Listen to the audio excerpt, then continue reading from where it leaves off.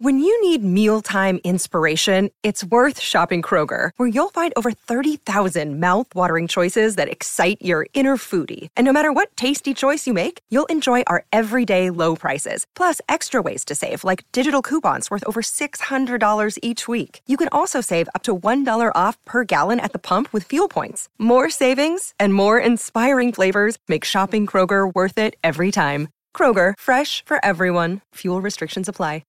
G'day, Mike Hussey here, but you can call me Mr. Supercoach. KFC Supercoach BBL is back and there's 25 grand up for grabs. So what are you waiting for? Play today at supercoach.com.au. T's and C's apply. New South Wales authorisation number TP/01005. Life's so full on. I've been working on this deck for ages. These steaks don't cook themselves, you know. Life's good with a Trex deck. Composite decking made from 95% recycled materials that won't rot, stain or fade. Trex, the world's #1 decking brand. This is Mornings with Ian Smith.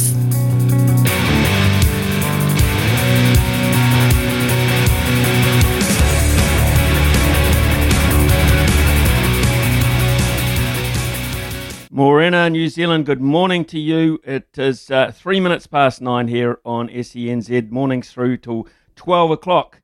And then Mark Stafford throughout the afternoon and the drive team, Ricky Schwinnell and Stephen Donald, to take you into the early evening. Busy show this morning and a number of sort of topics across the spectrum. We've got rugby league on the back of the fact that, of course, we've got a new team in the NRL, the Dolphins coming out of Queensland. What about New Zealand's second bid? The Wellington Orcas have had 2 cracks. Are they going to have another one now? Are they inspired to do so? Andrew Chalmers is the CEO of the Wellington Orcas Limited. We'll talk to him. Graham Dews is now the Northland coach. Actually, he's the stand-in coach. The Taniwha, they've had to move around to get their games in, so we'll be chatting to him around 9:30. Grace Brooker. Grace Brooker is a Black Fern, of course, and now part of the newly named Matatu, one of the first signings, Matatu, and Canterbury, of course, and she wasn't able to play in the FPC final due to international commitments. So a good chat to her just after 10 o'clock. Mark Hinton and Dylan Cleaver on the panel. Then we're going to be talking to Frank Van Hattem after 11 o'clock. Frank Van Hattem, of course, famous all-white goalkeeper, on that performance of the All-Whites getting together so quickly and coming up with 2 wins, just like that. Outstanding. Sport is our religion, and here is Smithy's sermon. Well, we hear it. Forget it went round. Get on it next time. Follow your money. Desperately unlucky. Often used phrases by race callers and analysts to appease the disappointed punter, to encourage him or her to forget about the loss and turn the page on the race book. They are clever people, probably underpaid for their work. They are marketers and promoters on top of their core roles. They're also very clever at avoiding poor performance, particularly of jockeys, drivers and horses. In all other forms of sporting analysis, failings are highlighted. Names are mentioned. Drop passes, missed kicks, drop catches, missed fields, missed tackles. I think they call it accountability. They're all associated with individuals, replayed ad nauseum, but they, along with the good points, add a full picture and true balance to an overall performance. The little ones generally escape. Behind the scenes, trainers and owners may express their despair, but up front, you seldom ever hear it. Where's the interview of the jockey, the driver that gets it completely wrong on a $2 or less shot? There's a hell of a lot of money on those horses from a hell of a lot of punters. Do they not deserve answers? Yesterday at the Glamour meeting in Caulfield, Damien Oliver fell asleep on Alcyone in race 3. Brent Preble completely butchered any chance Zuzarella had in race 7. Floating Artist went down the gurgler at $1.60 in race 2. Not a peep for the punter. They were just 3 that come to mind. There are dozens every week. Most of those top riders and drivers are good at their jobs. They earn plenty in Australia, not so much here. They get plenty of plaudits on the winners. They scurry to the riders' room on the losers. Generally speaking, horses don't talk. There is the rare exception, of course, so we need to know and hear more from those that can. Come clean. Say sorry. You can get it wrong. Just be honest. Commentators, analysts, give us what you really think. In a competitive betting market with many more options to look at across the board, racing has to fall in line. Turn the page doesn't cut it anymore.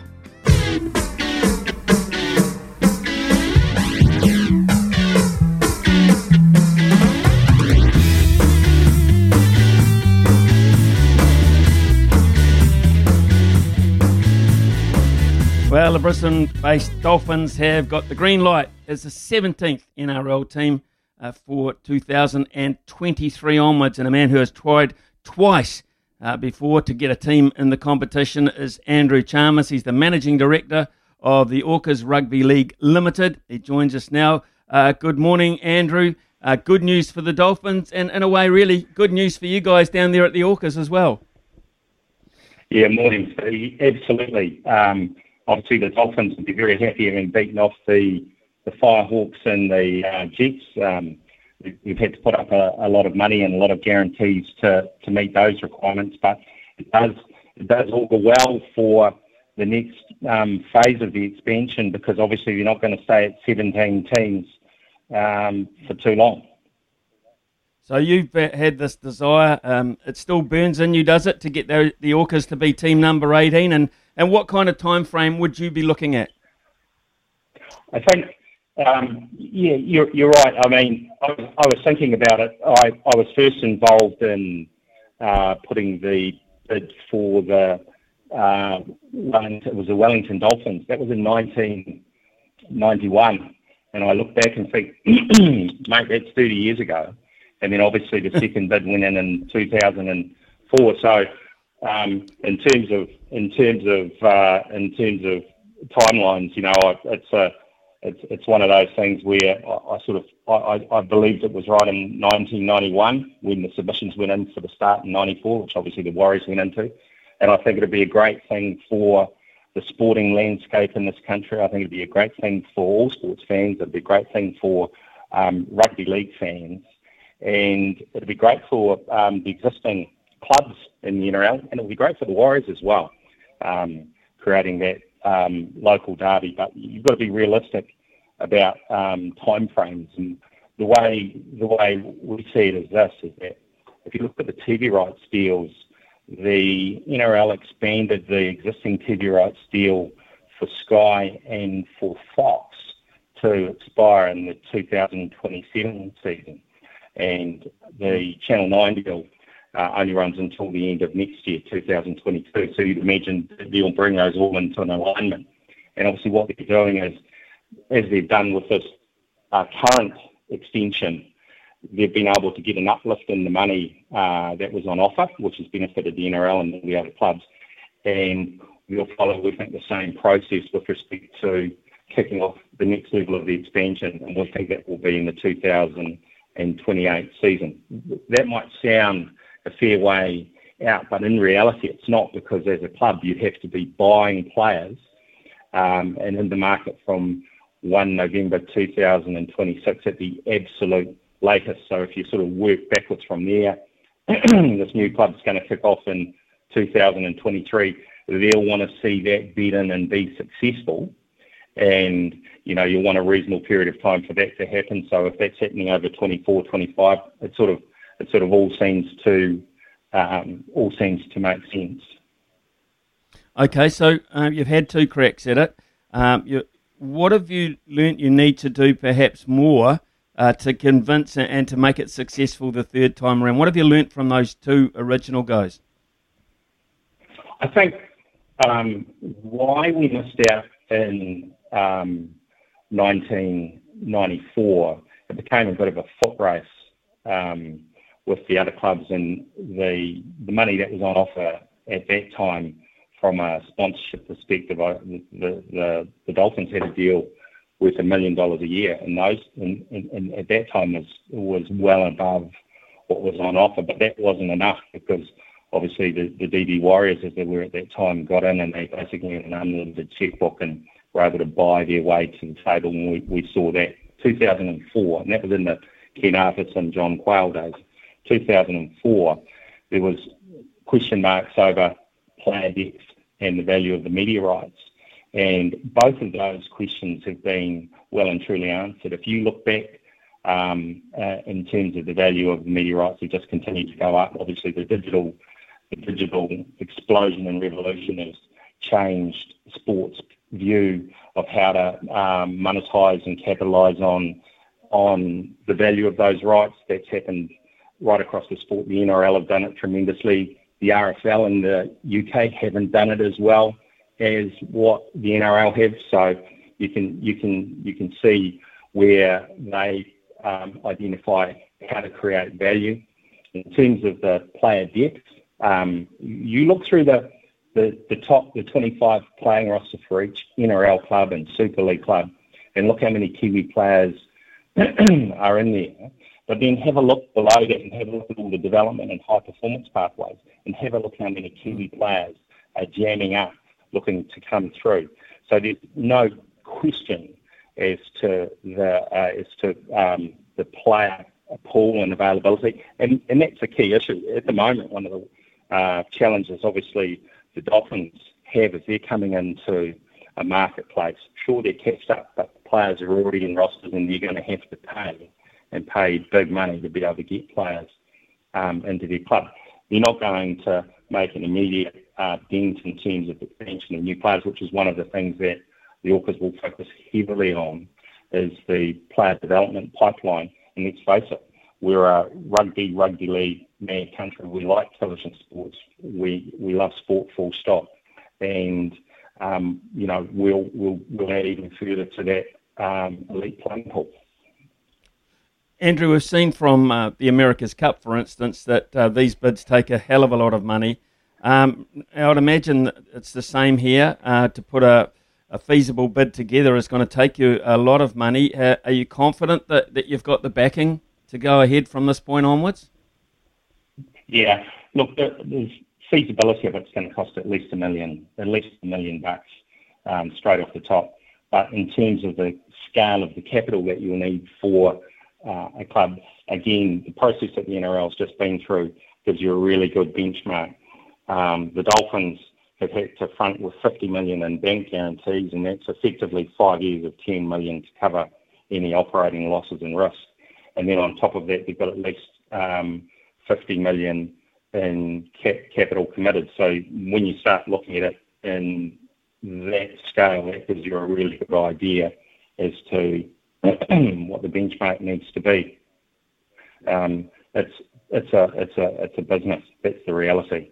It's a business, and it's got to be run like that. And the NRL are adopting a very business-like approach to the way in which they're evaluating what they want the competing bids to have to reach in terms of how high the bar's being set. And I think also it's probably around their thinking with what's happened with COVID. They'll want to make sure that not just the new clubs, but the existing clubs strengthen their basis, because there was, touch and go as to whether there'd even be a grand final, whether there'd even be a competition, and what the financial impact, obviously, of clubs not being able to meet all their commercial obligations and have fans in and generating that revenue through the turnstile, what effect that had on those clubs' P&Ls and balance sheets. So obviously the expansion of the game from a strategic point of view, New Zealand, a second New Zealand franchise gives a big tick. Obviously the additional game, 17 is not a nice number, as you know, from a competition point of view. 18's a very good number because it gives you the extra game. If you have a look now where the upsell has been for the NRL, they had 16 times 2, what's 192 games, excluding the playoffs. Here, they've said they'll increase it to 26 rounds from 24, have 2 buys, and that will give you 17 times 12, which is 204. So there's your extra games. But an 18th team gives them a lot of options. It's strategic, and it gives them that sort of key playing slot as well in terms of timing that they don't have at the moment with only having one team. So, there's a lot of strong strategic reasons. You can look at it from a facility point of view. Obviously, we won't play all our games in Wellington. If it was 12 home games, we'd play, we think, 8 or 9 in Wellington, say 2 in Christchurch and 1 somewhere else in New Zealand. And that's off the back of obviously the Canterbury multi-use arena being built and coming online at the end of 2024, 2025. So facility-wise, we're able to offer up first-class facilities, even the high-performance facility in Wellington. I'm not sure if you've been out and had a look at the New Zealand Campus of Innovation and Sport out at Upper Hutt. I went along and had a look at the investment and facilities that are being built there. They're world-class facilities. So one of the big things against getting it across the line, Andrew, of course, is whether the NRL believe New Zealand can sustain two Kiwi sides, I would imagine. So in a way, that depends a lot on performance. So you really do need the Warriors to be strong during this time to illustrate that there is that depth, there is that support. Yeah, look, I think the NRL will play the long game. You look at the season where the Broncos were languishing in the very, very bottom part of the table, yet it didn't stop them pushing forward and getting, three bidders to the table because it met the strategic objectives. Growing the game is growing the value, growing the commercial revenues, growing the value of all the franchises, and growing the playing base, and also growing the eyeballs. New Zealand will definitely tick all of those boxes. It becomes a question of is the political will there at the NRL level? Well, the NRL have come out and said that second New Zealand team makes strategic sense. Andrew Abdo said that earlier this year. So you've got a bit of a different scenario here where the leadership within the NRL clearly sees the strategic and commercial value of expanding the game, and they see the strength of having a second New Zealand side. And it will be good for the Warriors. It will be very, very good, and it'll be good for New Zealand sport. If the Orcas are playing the Warriors, you're going to get packed houses in Auckland and in Wellington. That's the reality.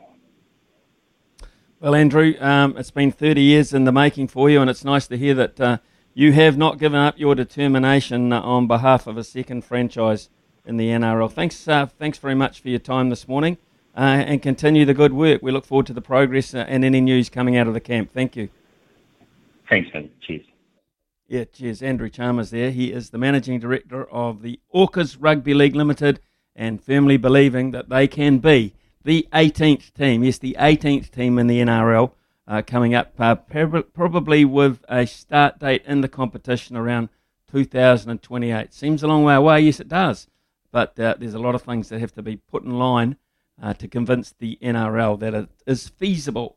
What's your opinion on that? Can we sustain it in your mind? Do we have the depth? Do we have the interest? Do we have the level of support across the board to sustain a second NRL team? Do we need the Warriors to actually front up and be more consistent, make the playoffs on a more regular basis? Because rugby leagues and fans in Australia probably look at the Warriors and say, well, that's the depth of rugby league in New Zealand. If they can't make it with one team, how can they make it with two? So give us your opinion on that. 8833. 8833 is our text number. It's 9:20 here on SENZ. With Ian Smith on SENZ. Pretty quiet on the text front this morning. None of you seem to have an opinion on whether there is sustainability for two NRL teams in this country.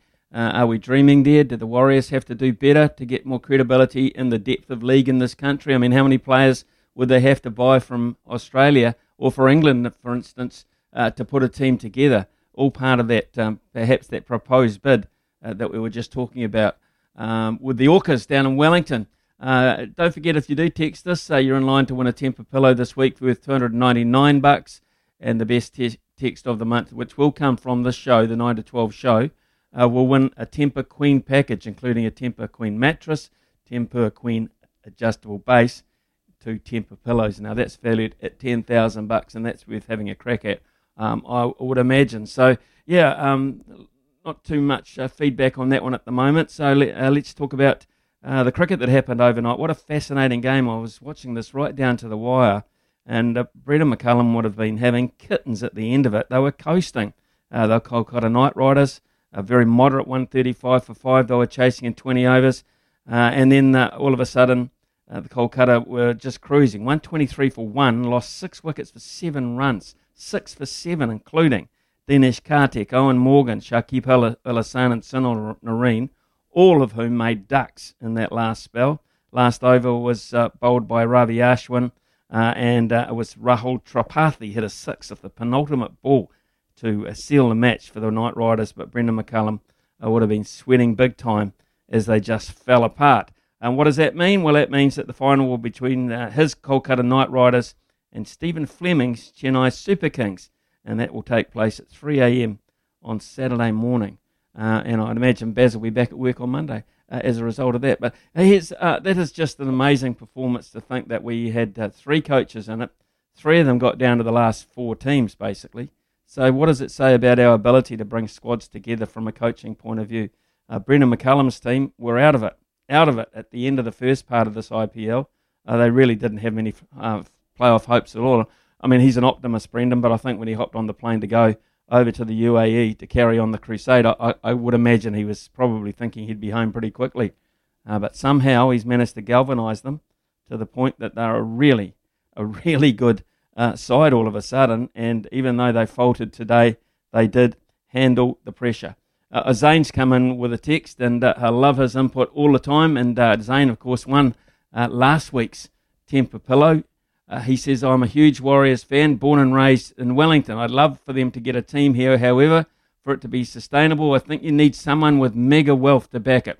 We don't have the gaming revenue that the Aussie teams get through their leagues clubs to support the team. The reality is that no team in the NRL is sustainable on footy revenue alone. Not sure we have anyone with that kind of wealth to back a team here in Wellington. Thanks, Zane, for your input this morning, as always. Thinking about it quite deeply and practically, and I'm sort of with him, John, on that, because it is going to take a seriously big, high-profile bidder to get in behind it. You know, going back in the Wellington days, like a Serepisos was for Wellington football, Terry Serepisos, that kind of a bloke. Yeah, but I think you want someone where you know where that money's coming from. I think Terry Serepisos had a few dodgy dealings. I was thinking of the name, John. The name, that kind of name. Yeah. His cash was, dubious. But you need massive backing. And the Dolphins haven't just popped up out of nowhere. I think they've been trying for something around 70 years they've been around, and they've got a huge amount of money and a huge amount of assets. So Andrew Chalmers has been plugging away for 30 years, but I'm not sure he quite has that $50 million just lying around. And then you've got to have good contacts. Like the Dolphins have been able to get Wayne Bennett straight on board, Smithy, and I think that's huge. If you want to get good players, you first of all need a great coach. So the Orcas would need $50 million, and I think they'd need a super coach as well to try and get that Kiwi talent back home. So a lot of things in the way of the Orcas, but I like Andrew Chalmers, how he just does not give up. So I think we should rally behind him. I think there's enough Kiwi players around the world, like he mentioned, to fill a second NRL team, and I think there's enough bandwagon fans. If the Orcas were good or had a good roster, I think a lot of Warriors fans would switch across to the Orcas. So I think there is an appetite for a second NRL team in New Zealand. Okay, try 1908 too. 1908. If you look at where the Orcas basically started, they started in a form in 1908. It's 9:30 here on SENZ, which is news time. We've been doing a bit of around the houses lately on the NPC sides, just seeing how they're trucking. Some, of course, not involved at all, but some lucky ones are able to, but have had to make sacrifices to stay in the competition, and that is the case with Northland, the Taniwha. It's been an unsettling Bunnings NPC season for the teams, but they've been forced to move out of Whangarei at short notice, and at this stage they don't know when they'll be able to return home due to the level 3 lockdown up north. That's a crazy lockdown too. It must make them absolutely puke. So joining us now from their new base in Bay of Plenty is the Taniwha assistant coach, Graham Jews, who's had to step in now as the head coach, Graham. But first of all, you've just had a COVID test? How did you go? Yeah, I have to say, probably a bit worse than the first one. Went a bit deeper, I guess, today. When you've got the result on that, though, you're all clear to go? Oh, no, the team are just in the stages of getting their second test. We've just decided to try and keep on top of things. Probably just because we know we're guests in this area, so we just want to make sure that we're regularly getting tested while we're down here. So what's the setup you've come into, training facilities wise, hotel wise, and that? And how much notice did you have to organise all this stuff, Graham? Oh, pretty much. We had to pack up within 12 hours and get on the road. We were lucky we're being put up in a very nice hotel. So the team is happy. Just in terms of training, we've just organised a school field to train on from one of our contacts here. So we're making do. We can't complain. So how many of the team have the team been having to pack up and leave their families and not knowing exactly when you can go home? How about the uncertainty there? Yeah, majority of our squad has come down. There's a couple. Our captain, he actually has just had a newborn baby a week prior, so he's not with us. But the majority of the squad, apart from guys with serious injuries, have come down. There's a lot of uncertainty because, like I said, we really just had to pack up and jump on a team bus. I took the lead with some staff with a big horse float, packed with rugby gear. But no, we're good. Sonny's boys are pretty good at adapting to different situations. So yeah, we're making do. So, Graham, you've stepped into the big role because head coach George Corney has had hip surgery. How are you enjoying that extra responsibility? I enjoy a challenge. I'm not scared to put my foot forward. So, I'm not going to say it's an easy job. George is a bloody good head coach, so I've been lucky just to be following in his shadow. So, no, nothing's changed. Just pretty much do what George tries to do.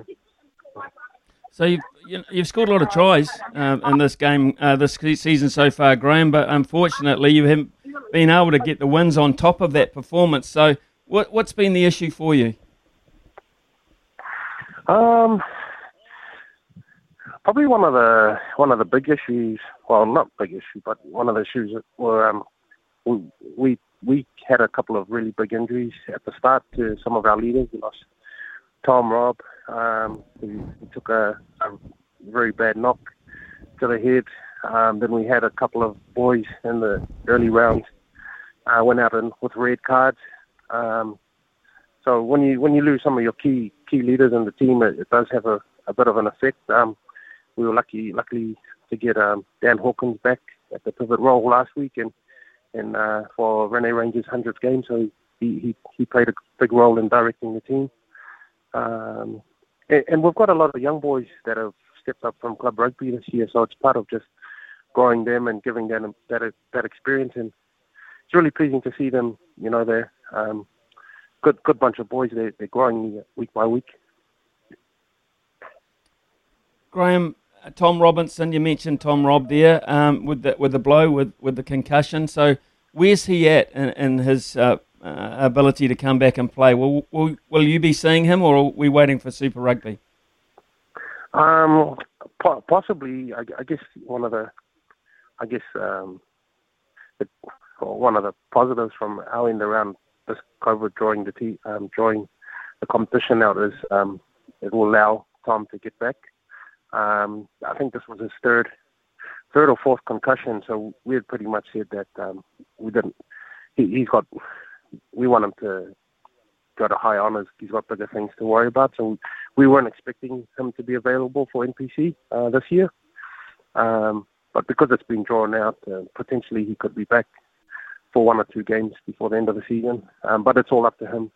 There's no pressure from us to force him to play. But Tom being Tom, if he passed all the tests, he'll be keen to put on the Tunny's jersey again.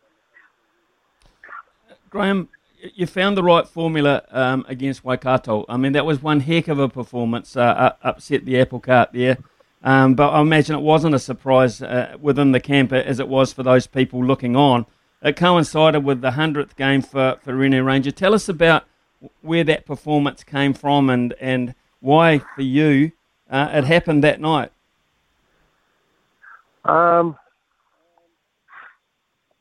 Obviously, the 100th, the boys, that was a big motivator for the players. But after that first lockdown this year, we'd been training really well. Like our first game back, we played against Tasman and we gave them a good go. There was a lot of confidence there against Manawatu. Probably we had a big. We had like a 9-hour travel. We had to bus up to Kerikeri, fly down to Wellington, and then catch another bus all the way to Palmy. So and then play pretty much the next day. So that was a bit of a banana skin for us. But because we'd been training well and building towards Rene's 100th, there's a lot of confidence that week. And like I said, we had a couple of key players come back that we were able to slot into the playing 23. So yeah, it was good. We're just hoping we can back it up. That's been a big motivation for us this week. Is despite all the hurdles, we want to try back it up against opposition this weekend. Yeah, so Otago in Rotorua tomorrow night, which is just down the road. They've picked up one win as well. So this is maybe a battle between two sides that really do need to prove a point here. So it should be quite entertaining. Yeah, we're hoping it's going to be an entertaining game. I know one of the big factors we've talked about is just our defence. We Tunnies rugby, we like to play around and score. But there's probably one thing that we've been lacking is probably just work around in the defence. So that's a big factor for us heading into the game. So all going well, you'll find out Monday when you might be able to get home. Is that the case? Yeah, potentially. It looks like just from what we hear, we may be staying down here one more week. So we're just going through that process now. Obviously, we've got players with young families and they may need to leave, but yeah, we'll just see how things go. I mean, it's probably one of the most infuriating situations when you can see how this has developed for the Northland Province. Now, you're probably the most high-profile team and bunch of people that come out of Northland. So, man, how frustrating is it to be in this situation where, out of no fault of your own, you're forced to do these kind of things? I mean, it would get to me. I can promise you, it would absolutely get to me. Yeah, we can see the where we could jump up and down and get upset about things, but it's a privilege for us. Like there's other people in Northland and just like the other country that they can't do get out and go to funerals or see loved ones or people sick. So we're very privileged, and we've talked about that as a group. Like we're very lucky to be able to get out. So we want to put our best foot forward and represent the province, not just as a rugby team, but just as people from Northland. So we would try not to look at the negative side of things. We're looking at the positives.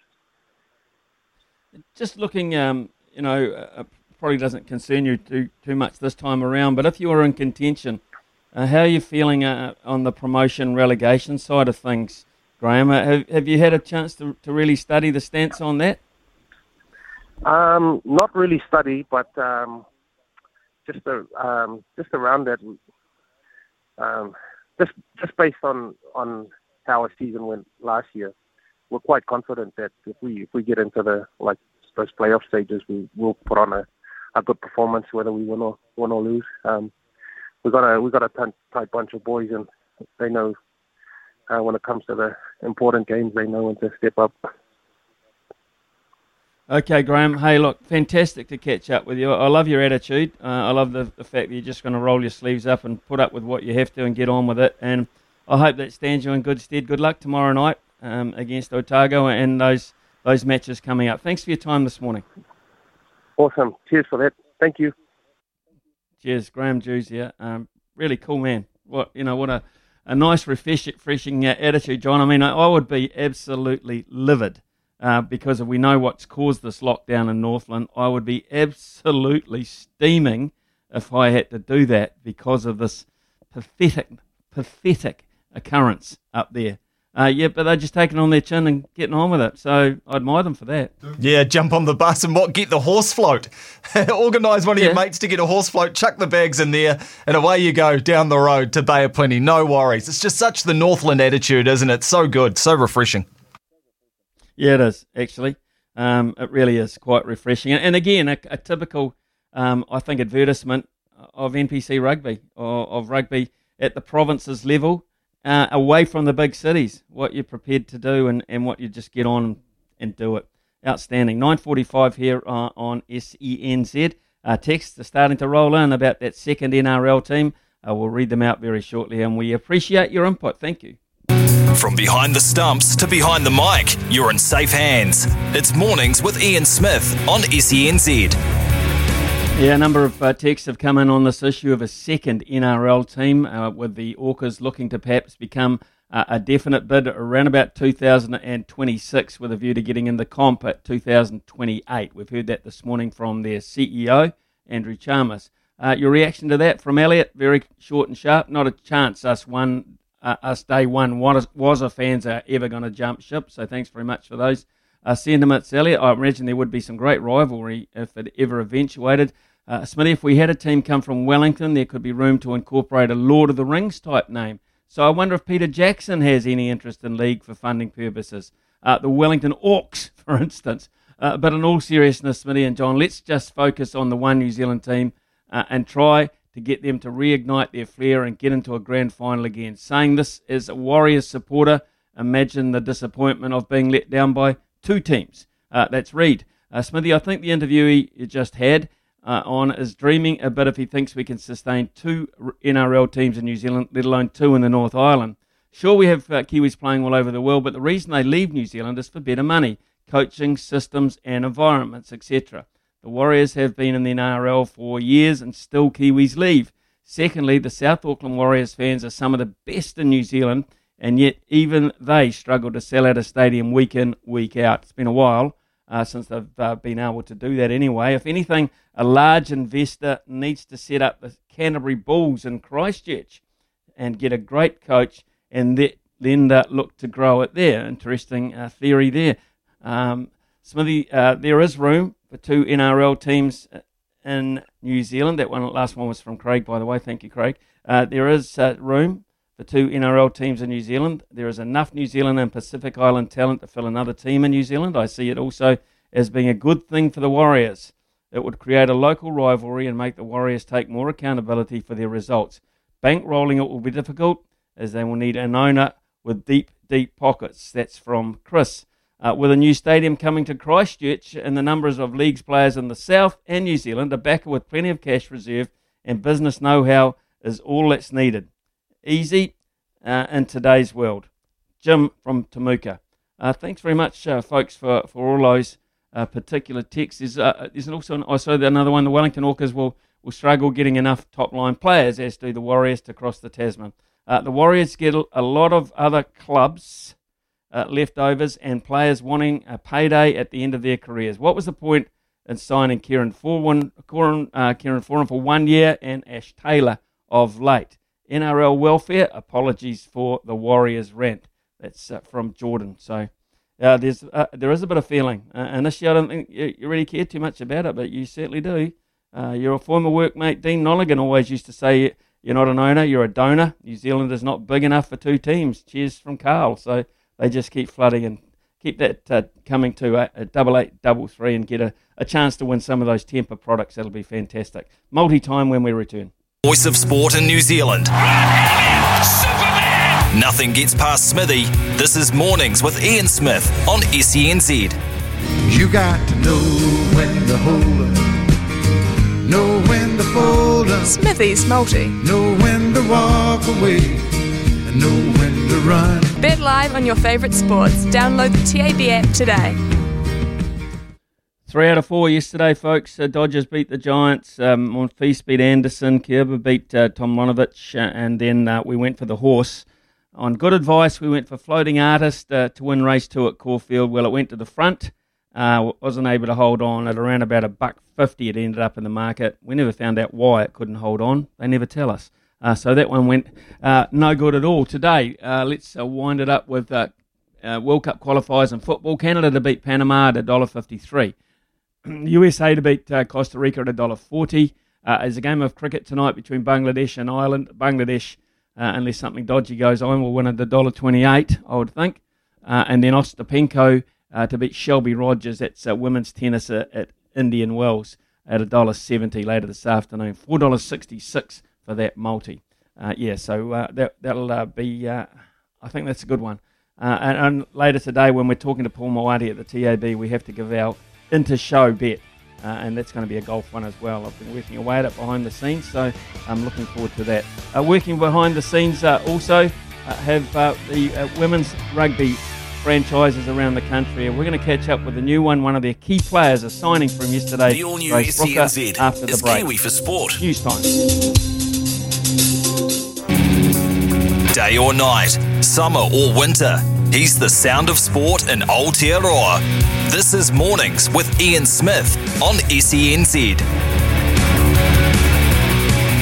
Well, it's been a very busy and productive time for women's rugby in this country. We've just had the Farah Palmer Cup final. The New South Island Super Rugby team, Matatu, has been launched, and the Black Ferns depart today for their tour of England and France. And with us now to talk about all these things is Black Fern, Matatu and Canterbury midfielder Grace Brooker. Good morning to you, Grace. Bags all packed, are they? Good morning, Smithy. Unfortunately not. I'm very much the late packer, but we'll get onto it today, I reckon. This your first trip to Europe? Yep, first trip to Europe. So I've been to Perth and Fiji with rugby before, but this is my first big long-haul trip, so pretty exciting. It's been exciting because it's been a long wait, hasn't it, for the 15s versions to get back on the park, and the challenge ahead on this tour is quite a strong one because they're getting more powerful as the days go by in that part of the world. Yeah, you're not wrong. Yeah, 2019 was our last test. I think I'm in fact the last test capped player in the team, so it'll be pretty cool to get a few more out there and get that done. But you're totally right. France and England, they've had a lot more games than us. They're really chasing down our necks, and it should be a pretty tough game. They're pretty a solid side. Their size and their power and everything is second to none. So we're just going to have to outsmart them, I think. Tell us how did the training camps go? Because it was pretty well publicised, more on the basis that you couldn't play in the last couple of rounds of the FPC. But how was the get together, and how's the prep going? Yeah, I'd say it's probably our best camp yet.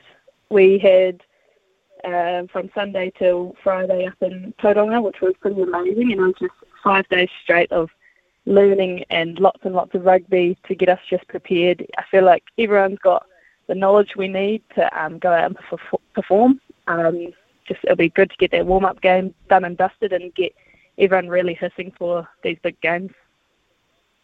You started off the game at high school. What drew it into playing women's rugby, Grace, from the outset? What was the catalyst for that?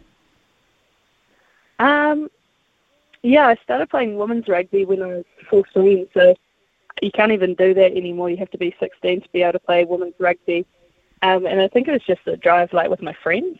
I had a lot of friends playing rugby, and me and my good mate Rosie Kelly, who's another very successful rugby player. We both started off at high school old boys, and we I remember going there, and I said I was a flanker, and they took one look at me, and I was a lot skinnier and littler than I am now, and they said, no, you're on the wing. So we spent that first year on the wing just scoring the tries out wide or getting absolutely smashed.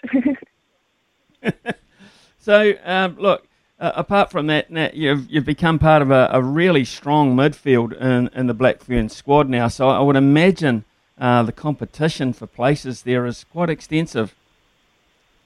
Yeah, absolutely. Like you said, it's extremely strong, and with players like Stacey Fuller coming back out of sevens, it's going to be a race to the finish, and I think every game and every opportunity is one that you have to take with both hands and really charge forward with it.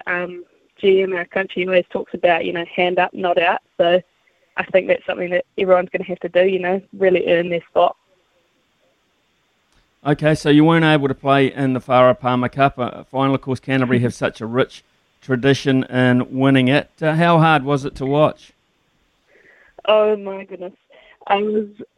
Everyone else went and sat down. I had to stay on my feet. I was pacing up and down the sideline, losing my voice, like screaming, trying to yell support and everything.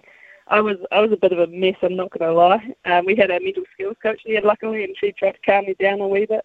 But, it wasn't easy to watch. But to be honest, it was made a little bit easier because of the players who were still on the field. They didn't lose. I felt like that I wouldn't have done anything differently to how they played or what they did.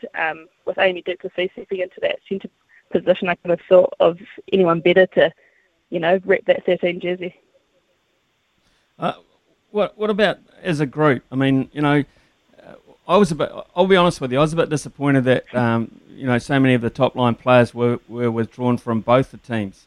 I thought it was, you need, women's rugby needs the exposure, and it's getting a lot of television time, etc. And we need to see our best players in our local competitions for obvious reasons. So, as a unit, I mean, you can be honest here. How disappointing was it to miss out?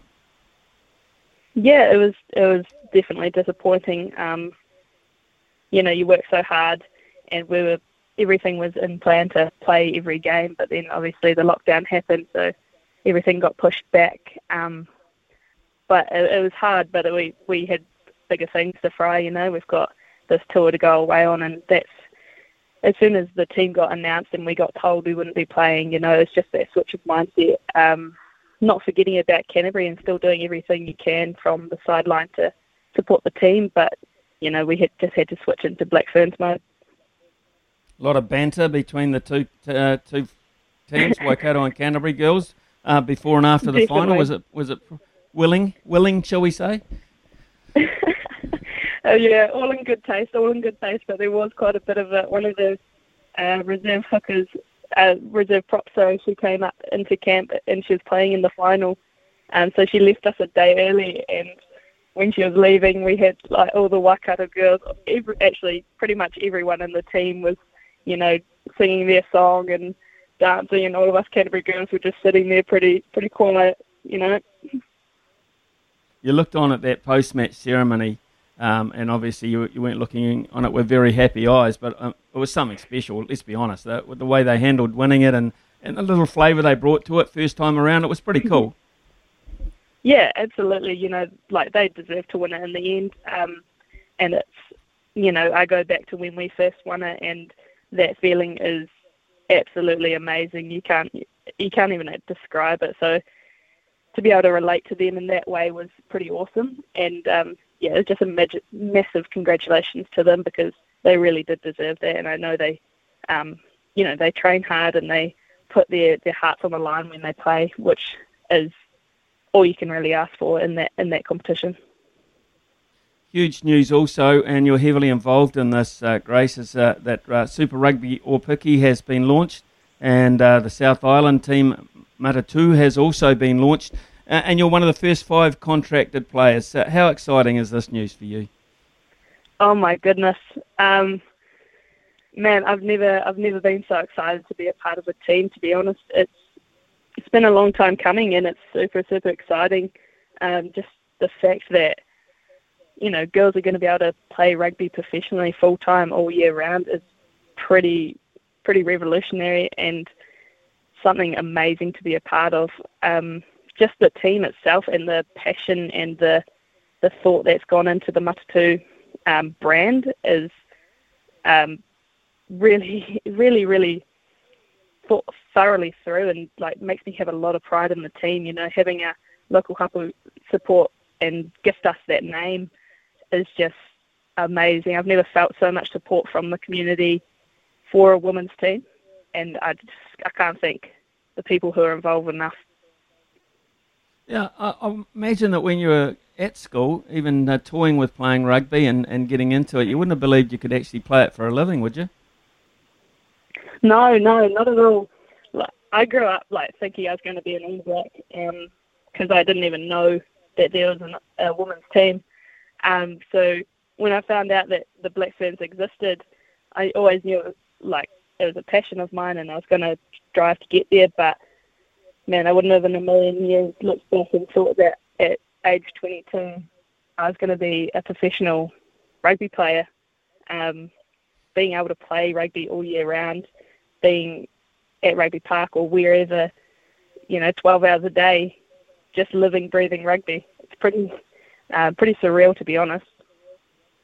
And also, you just touched on it before. I've been reading about where the name came from for Matatua. I mean, it's deeply spiritual and it's very deep in its meaning around the South Island, isn't it?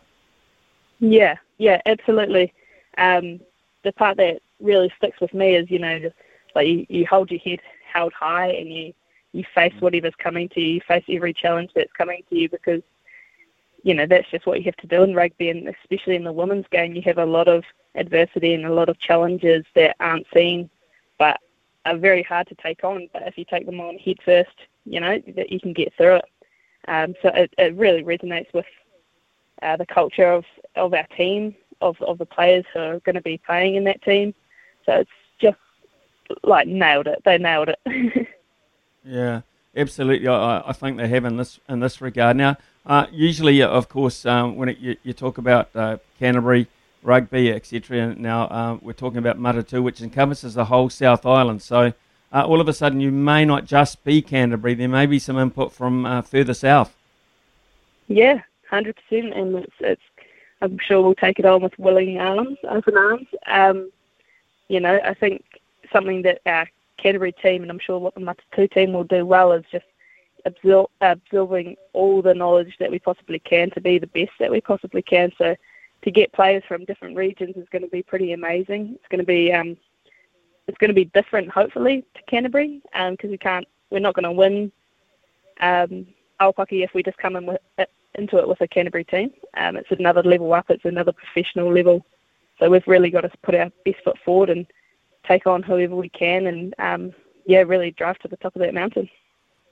I guess, you're the initial five, but I would imagine Canterbury being as strong will have a very strong input into the Matatua side. But as we see in the men's competition as well, players do come and go and get signed for other franchises. So I guess there's a possibility you will be playing against many of your current teammates. Yeah, it's definitely a possibility, and it'll be hard to do. We've never really had to do that before, but it's a cool challenge. It'll be definitely a mental challenge if we're playing against mates, but wherever people go, it's for the best opportunity for them. So got to keep that in mind, and hopefully just everyone develops wherever they are.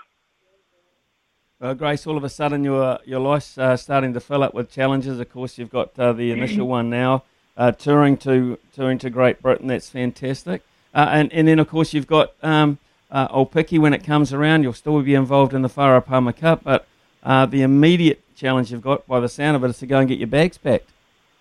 Yeah, definitely. I'm actually just waiting outside the clinic to get my pre-flight COVID test, so get that done and get onto it. I need a plug adapter. There's so many things that you need to pack that you don't think about, so it's going to take us probably up the rest of the day.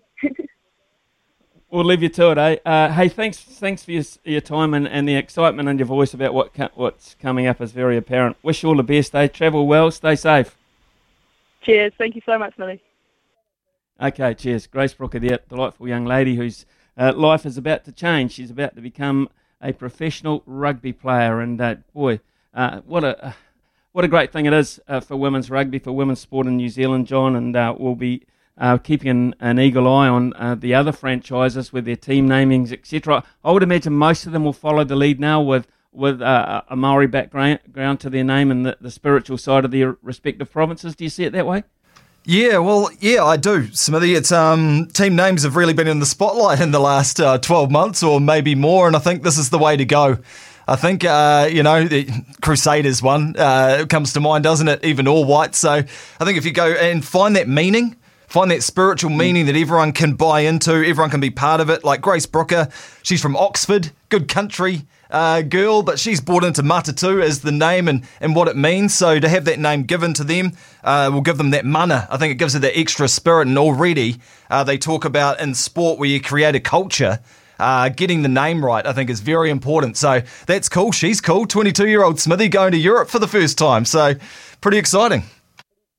Well, I remember going back, the first time I went to Europe was as a tourist, a New Zealand cricket team tourist, and it really is. It's a great way to go because, of course, you don't have to worry about accommodation and travel's all sorted for you, and you get a chance not to worry about where you're going to stay tomorrow night, etc. It's just a wonderful way in a team sport, a team environment to enjoy it all together. But there's still so much to see over there, and of course, Europe and England in particular, and Europe have freed up a lot.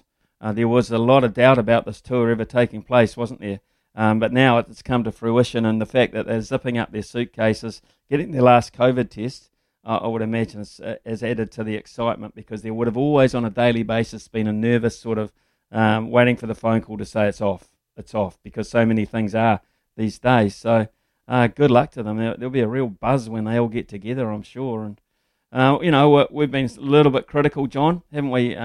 Me in particular, about the fact that they were withdrawn from the Farah Palmer Cup. I think it's a great shame, absolute great shame, but it sounds like it was unavoidable. And the proximity of the last camp to the day that they actually leave was obviously too close. But again, I'm sure they would have been itching to be up there. We've got a panel coming up very shortly. We're going to perhaps talk to them about team names.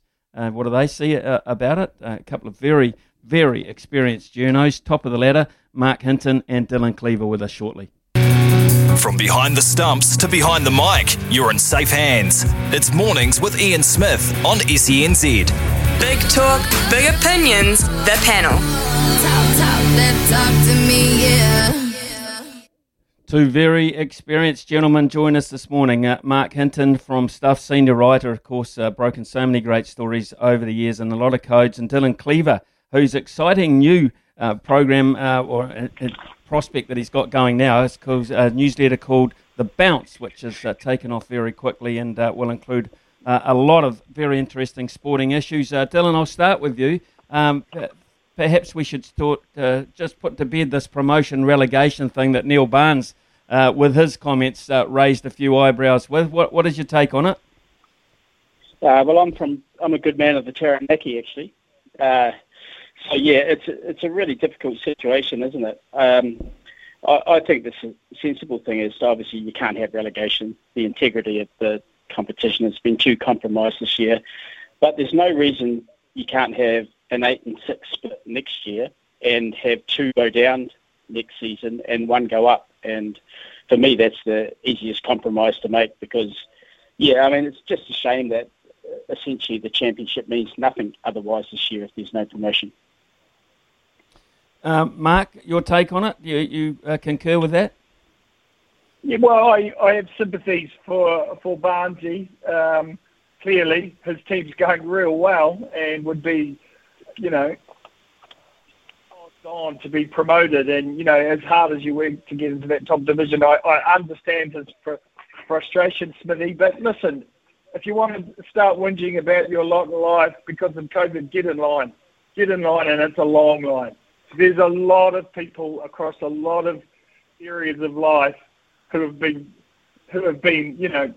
put out, compromised, and flat out had their whole existence, put under question because of COVID. And this is a COVID thing. Let's make no mistake about that. So I understand his frustration and I empathise with him in that area. But these are COVID times. You're just going to have to wear it, mate, because, as Dylan said, you can't have an uneven playing field and some teams just not even playing outside the first few rounds. All bets are off. These are COVID times. These are unusual times, and there are victims, and his team's one of them. Mark, yesterday was confirmed that the Dolphins will be the 17th franchise, the 17th team in the NRL. We had this morning on Andrew Chalmers, who is the CEO or Managing Director of Wellington Orcas Limited. He's very, very keen and very positive to continue his crusade. He started back in 91. chances of New Zealand sustaining 2 NRL teams at the moment? Well, we can't sustain 1, so I'm not sure we should be shooting for 2 at the moment. Look, let's get the one we've got right first and then worry about it. Look, this has been a long-running affair, hasn't it? The Wellington team in the NRL has been around for a long time, and there's a reason it hasn't got across the line. It doesn't stack up from the Aussie side of the coin.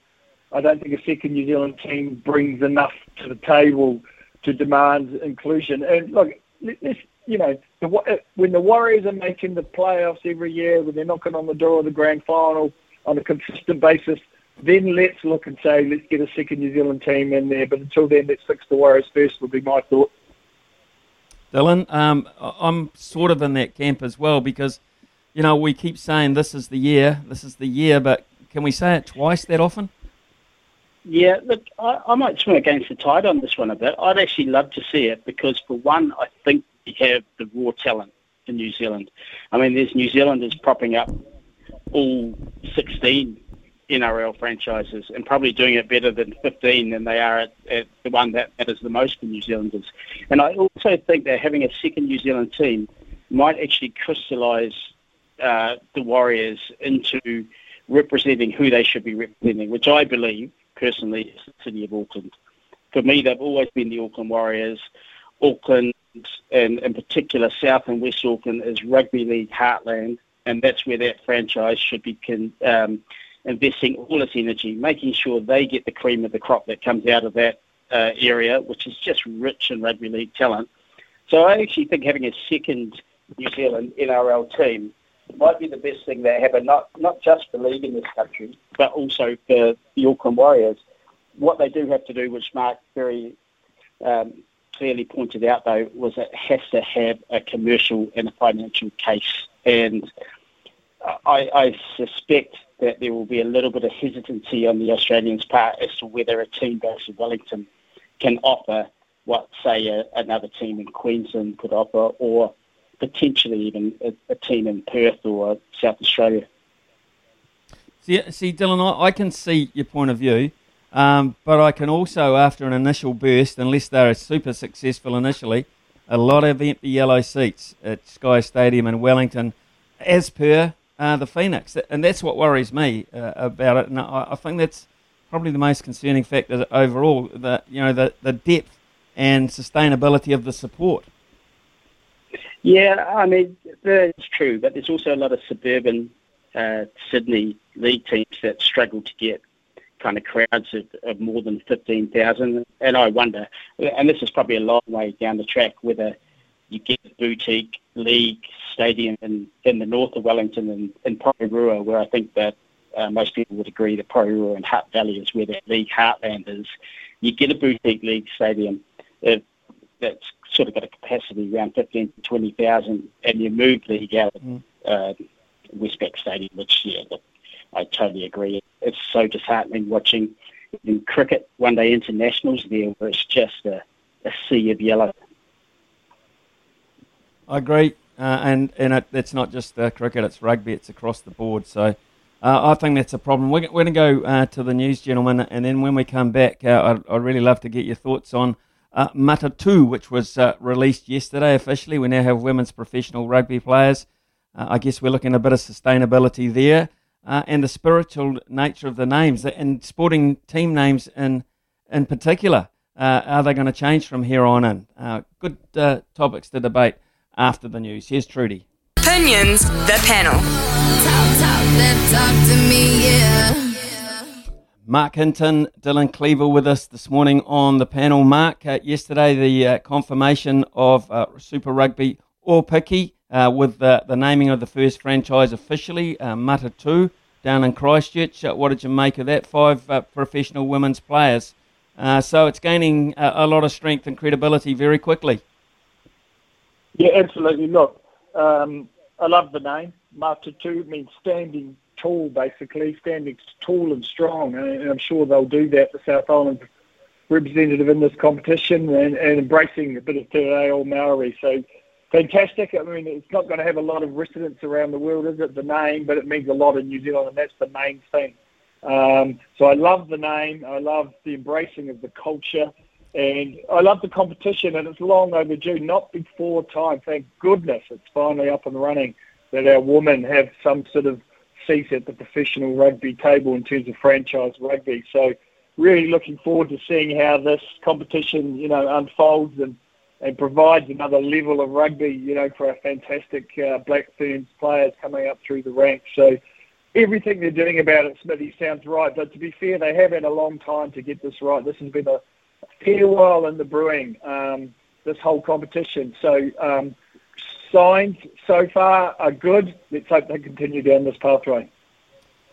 So let's look at Matatu, and as Mark pointed out, Dylan, it's got a lot of Maori culture and history about it. The naming of that. Can we expect then going forward that all the franchises will fall into line in this way? Are gone the days of blue, red, green, that kind of thing?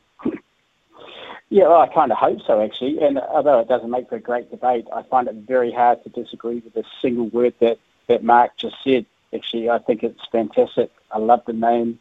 When I think about New Zealand and I think about some of the things unique to New Zealand, one is our devotion to rugby, which is second to none, and it's also our Māori culture and language. And combining the two is just an absolute no-brainer for me. I love it. I love the spirituality aspects of it. I just think it's a terrific initiative. And look, I'm of a certain generation where I probably missed a lot of the education around Maori culture and language. And I must admit, I get really jealous when my kids come home and they can easily speak sentences in Maori. And I, there's a bit of regret there that it came a bit late for me. So I love it. I hope more New Zealand teams adopt this, and I cannot see a negative there. So, from your point of view, Mark, we had this review, didn't we? We had this big chat about the derivation of names and what they actually meant in terms of society these days, and I think the Crusaders was one they really did take a close look at, wasn't it? So, is this a women taking a lead here? Absolutely. Look, this is ongoing. The Exeter Chiefs rugby team in the UK is embroiled in a bit of controversy around the wearing of the American Indian headgear as a symbol of their team. That's taking centre stage at the moment in the UK. We've, of course, had a lot going on with the names in US sport, foremost among them the Washington Redskins, who no longer exist. They're now the Washington football team. I think it's gone from the ridiculous to the sublime or whatever, by giving it such a bland name, but maybe they're trying to make a point. Anyway, I guess the point, Smithy, is gone are the days of cultural appropriation and borderline, racism in the naming of our teams. Let's have a wee think about this. Let's have a wee think about what names mean, what names stand for. Good on the woman for getting this right. They're underway in good style. Mark, can I just ask you, with your finger on the pulse up there, about the rugby, the three NPC teams in Auckland? Is there any teeth to any competition or any latest news about whether that's going to actually come about? Well, these guys are desperate to get some rugby, aren't they? There's one or two young rugby players that might be hopeful if things fell their way of getting a call-up for Ian Foster's tour. If some injuries happen, they can't even get on a rugby field and hit, make a tackle or even hit a tackle bag at the moment, the way the regulations are in Auckland. So a very frustrating time. They're desperate for rugby. They will play if at all possible, but mate, with those numbers that come out at 1 p.m. each day, it's hard to see how they get on the field this year. Another one, talk about Neil Barnes grumbling, another sort of lost opportunity for a bunch of our professional rugby players, and that they're going to be behind the 8 ball when they hit the ground, hopefully in summertime, not having played any rugby at all for months on end. So tough times, but, bigger picture stuff, isn't it? COVID rules all at the moment. It tends to. It did rule the IPL, Dylan, for a little while. They had to stop it halfway through. They've resumed it, and all of a sudden, McCullum's Kolkata Knight Riders have made a hell of a turnaround. And now after this morning's very close win in the end, they have got to the point where they are in the final against Stephen Fleming's Chennai Super King. This is amazing. Two New Zealand coaches, two great mates, ending up in the grand final, coaching teams on the biggest stage of all.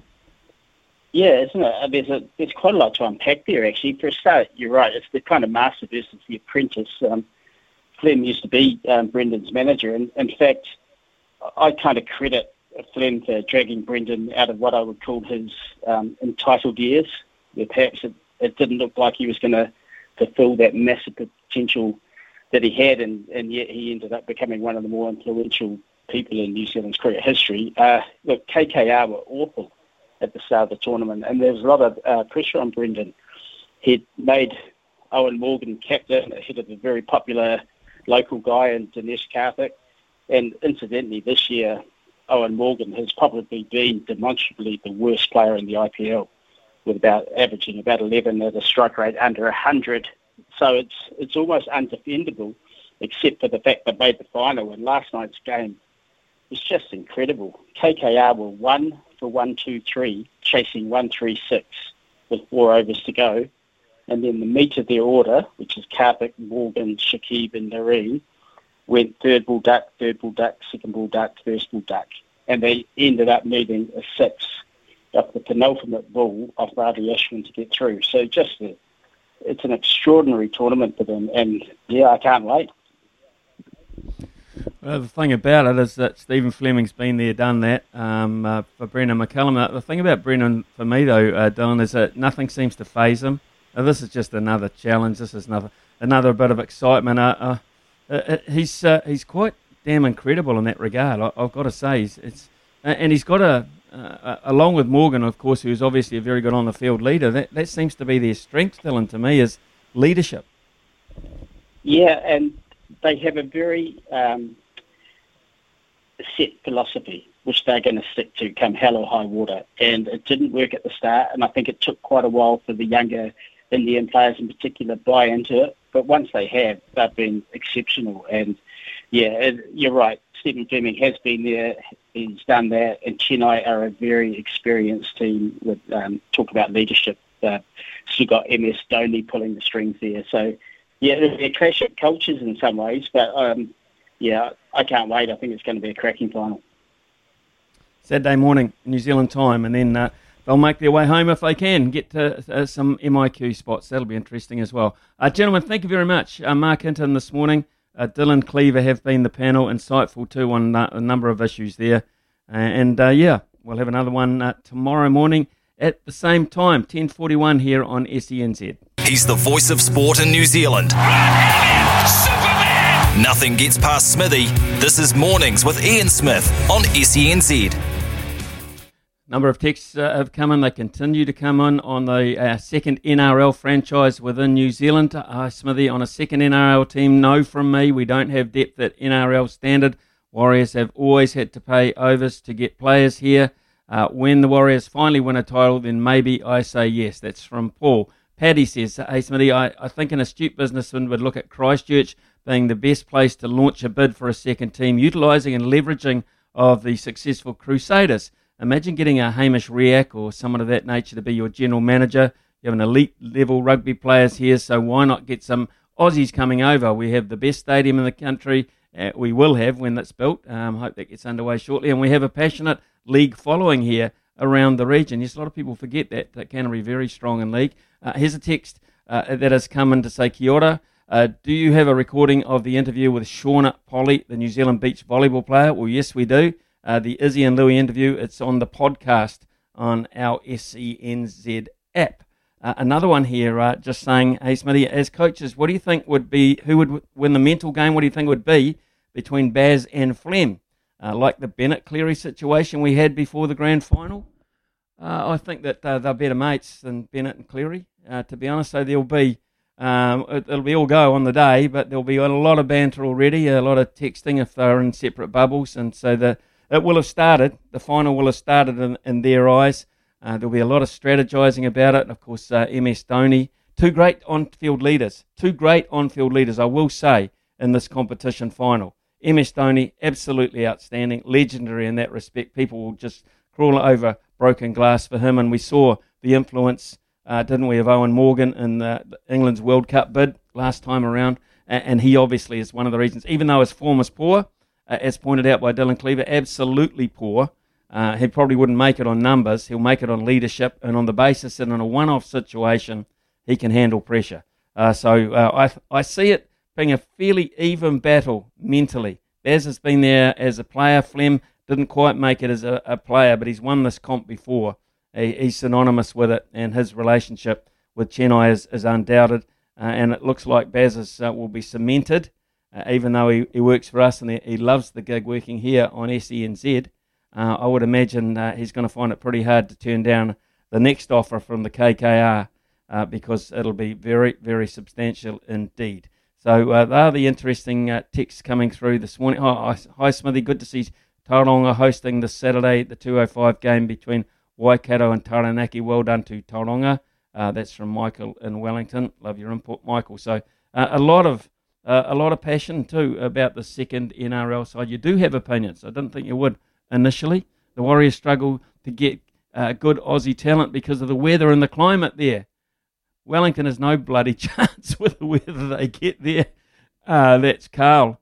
The 17th team gives a comp by a week for player recovery. The 18th team could also be in the Brisbane region. The Jets or the Firehawks. 20 is the target. 20 teams is the target. So another team from New Zealand and then Perth would be maximising it. And there was also a very interesting one that came in from Jared. I think it's realistic with the Orcas' great name too. Honestly, why? Can we see by 2028 the Warriors a championship team? Probably no. So great idea. Time to look south. There you go. Right, it's still more to read too, but we're running out of time. We've got to get to Louis and Pip Morris before the 11 o'clock news. From behind the stumps to behind the mic, you're in safe hands. It's Mornings with Ian Smith on SENZ. The loveracing.nz update. Your home for everything thoroughbred racing. Visit loveracing.nz. Racing's biggest fan. Well, Louis Herman Watt, it started at Caulfield with number one of race one in the book, Rhinoceros. It was very good performance there and went downhill for me after that, and there was some crap riding.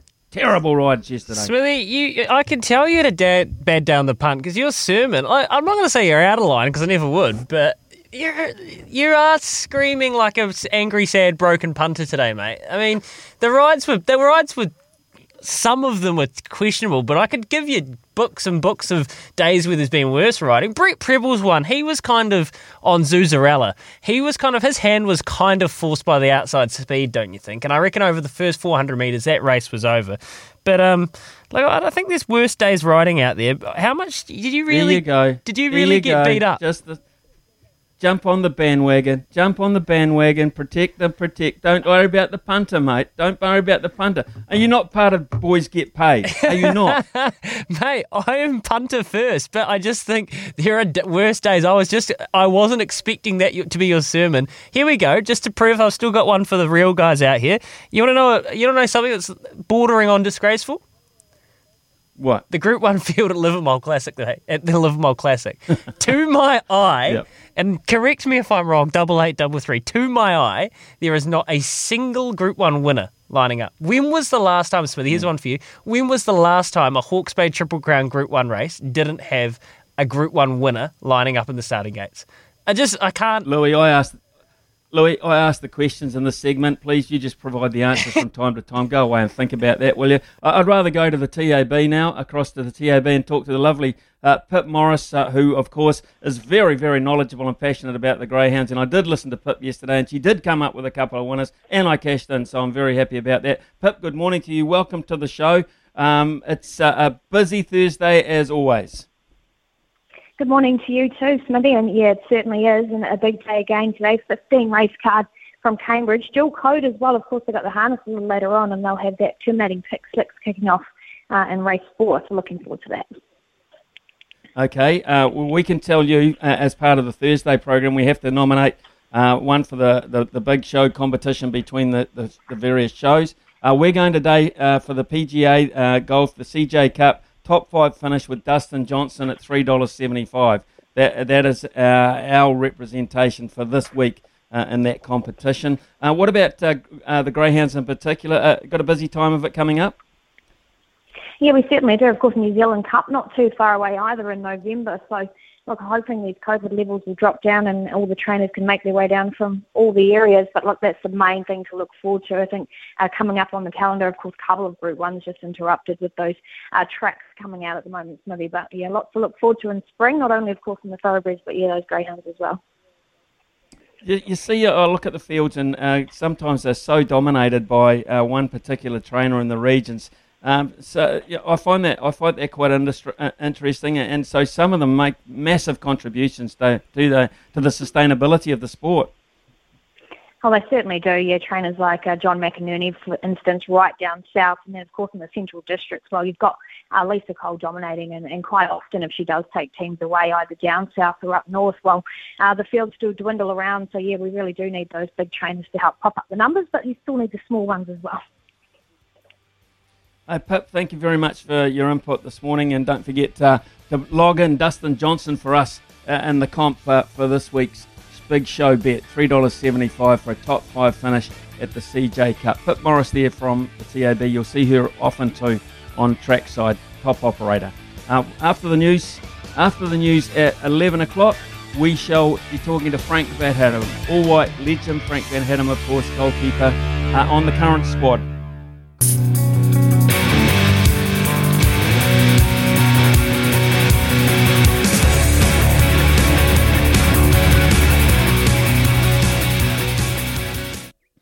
Well, Frank Van Hattem joins us now, of course, former legendary all-white, of course, one of our great goalkeepers, and incidentally also ex-New Zealand football chairman. So great man to talk to across the board on a number of issues this morning. Frank, very much, very appreciative of you joining us this morning. Frank, it's a good time all of a sudden. After 700 days of not being able to play, they string a couple of terrific performances together overseas. What did you make of those performances? I think you undersell yourself. It's a great time. It was such a pleasure to watch the New Zealand team totally comfortable on the ball, committed to attack, and so many new players just gelling instantly. And I think it augurs well for the future. So let's break the two games down. First of all, I mean, this is a side that Danny Hayes had to drag from 16 or 17 divisions of football around the world. Were you surprised at how quickly they seem to mesh and come together? No, I'm not, because if you look at in Tokyo, he had 11 or 12 of those guys there. He's in that last tour, he's had a look at a few of them. He knows quite a few from his early days in coaching, particularly in Sacred Heart. So I think in professional football, as you'd know, and in any professional sport, these guys are a lot better prepared than the amateur days. So they're easy to come in, they're well trained, they're physically fit. So it's just a matter of them coming together and getting the personnel right. Danny's been working a lot on culture since he took the job, and like you say, there's been a lot of chat, a lot of work done behind the scenes, and to bring in all those strange names to a lot of New Zealanders is just all the hard work that's been done, and all these players have been on the radar. And the great thing is, there's still a hell of a lot more that weren't involved. This is the unfortunate thing about COVID. None of the New Zealand or Australian boys are involved, but there's still 3 or 4 top prospects in and around. European leagues, Winston, Ryan, the number of guys that have still got to come in. So he's spoiled for choice, and so this is why it's really, really a great opportunity for New Zealand going forward. Well, as always, Frank, when you bring squads together, you like to encourage youth because it's part of your development, part of your future, obviously. What did you make of the youthful side of these two performances, the likes of Nico Kerwin and co? Well, it's just not Nico. It's all the young guys that came in champions. Stamnik, your couch is carrying on where he left off. I think what it is these guys are coming through life now. And you think about it, it's 10 years since South Africa, or 11 years now. So a lot of these young kids were just going through some of the programs and have been really living and breathing football for 10, 15 years now, and they're still young. And so they are exciting, and so it's not a shock. They're very confident, and that's the key. And he's they come in, there's no nerves, and they've had some wonderful experiences. So, this is why it's really, really positive going forward. He's got spoilt for choice, and there's going to be some really disappointed boys going forward who don't make the side that are good enough to have made part, walked into past New Zealand sides. I mean, take the goalkeeping stocks. There's something like 5 or 6 goalkeepers that any one of them could be in the top 4. And Ollie Sales not there at the moment. There's a couple of others running around and playing the trade.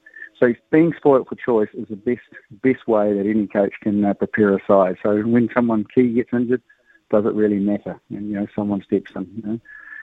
And the good thing is some of these players have had knocks, have bounced back. Take Michael Wood, the goalkeeper. He had a horror night in Tokyo, and Danny stuck with him. And then the next day or the next game, he was a star. And again, he was in this game, did some good stuff. Take Nico, got a little bit of criticism because he missed a header near the end that led to a goal. And then he comes on, and Danny's got faith in him, and Nico's got faith in himself. And that's a really cool thing about it. These guys, they bounce back very quickly. Okay, by the sounds of it, you're very, very positive about this whole deal. Now, obviously, the first thing, or the first thing on the agenda is to qualify for the next World Cup. We've done it twice, of course. You've been part of that, and then again in 2010. Do we have the strength in this squad to qualify for the World Cup, looking at the pathway ahead? Well, up until recently, I haven't been very confident about New Zealand performances the last 4 or 5, 6 years, and like the last 2, we haven't seen them. So I'm really excited because of the depth of talent. The other thing, and perversely because of COVID, I think it's an advantage because the qualifiers against the island teams, I understand, is going to be held in the Middle East. Not all the island teams will go. Because one of the issues we've got, and most of your players in Europe, they've all got contracts, they're all professionals. They have to be released, but it's a damn big ask to fly, right around the world and then get back within the window and then get a game again on the weekend for your club. And in the past, a lot of players have done that and have lost their positions. Right now, they've all got positions and playing in first-team football or on, coming off the bench. With them going into playing in the Middle East and basically having an overseas squad, what happens is that you've got a lot of availability of players, and they're not going to be, travel fatigued. And Danny's pretty much going to have to base himself over there. The sad part is a couple of the New Zealand and Australian boys may not get over. They still have all these restrictions. But what will happen is that they will get more games in the windows, and they'll really talk of, Danny's still over there with his team or his coaching team. So they'll be getting ready for the next window next month. Whereas if it was in New Zealand, the sheer cost of doing that, dragging all these players back, would have been a barrier. The mere fact that we've got more games playing in every window, and there's a tournament looming for the qualification, then we've got every chance. And we shouldn't underestimate just how tough it is to go to the islands, and we're not going to have to do, not at the moment, not have to go to the islands to play. And last time, go back 20 years ago, we lost to Vanuatu, and we didn't qualify for a World Cup because a number of players made themselves unavailable for legitimate reasons at the time. But we didn't take our top team and got caught out. So, all the players will be available. Not only that, all of the players plus a whole lot more are available. So he won't be wanting for talent, and he will have some pre-games ready to go and qualify. And then it'll come down to that qualifier. We don't know who that's going to be. But we've proven in the past that we quite like those one-off games, and those home and away games, and another huge night ahead for New Zealand football to qualify. So at this stage, Frank, just looking at that, the possibilities, say we did qualify top, the way I read it at the moment, it's either the 4th place team from the North or Central America or Caribbean zone, the 5th team from Asia, or the 5th team from South America. What would be, if you look at it, is there a preference there for us? Is there a slightly easier pathway through from those 3 ways? The answer to the question, you always think there probably is an easier way, but they're not. When you say the 5th team in say South America, you say, oh gosh, it's Peru. But they're the 5th team for a reason. They're not the top 4. They're not the Brazil, Argentina, and whatnot. So I think at the end of the day, those one-off games it doesn't particularly matter. you'd probably say Asia. But even in the CONCACAF, it might be Canada or it might be, someone like that. They're all teams who have come up before in the past, so that none of that's a surprise anymore.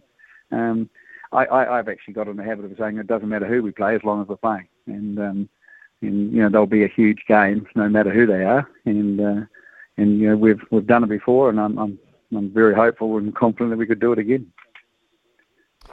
Chris Wood has been absolutely amazing. It could be Australia. Yeah, it could be Australia. That would be cool.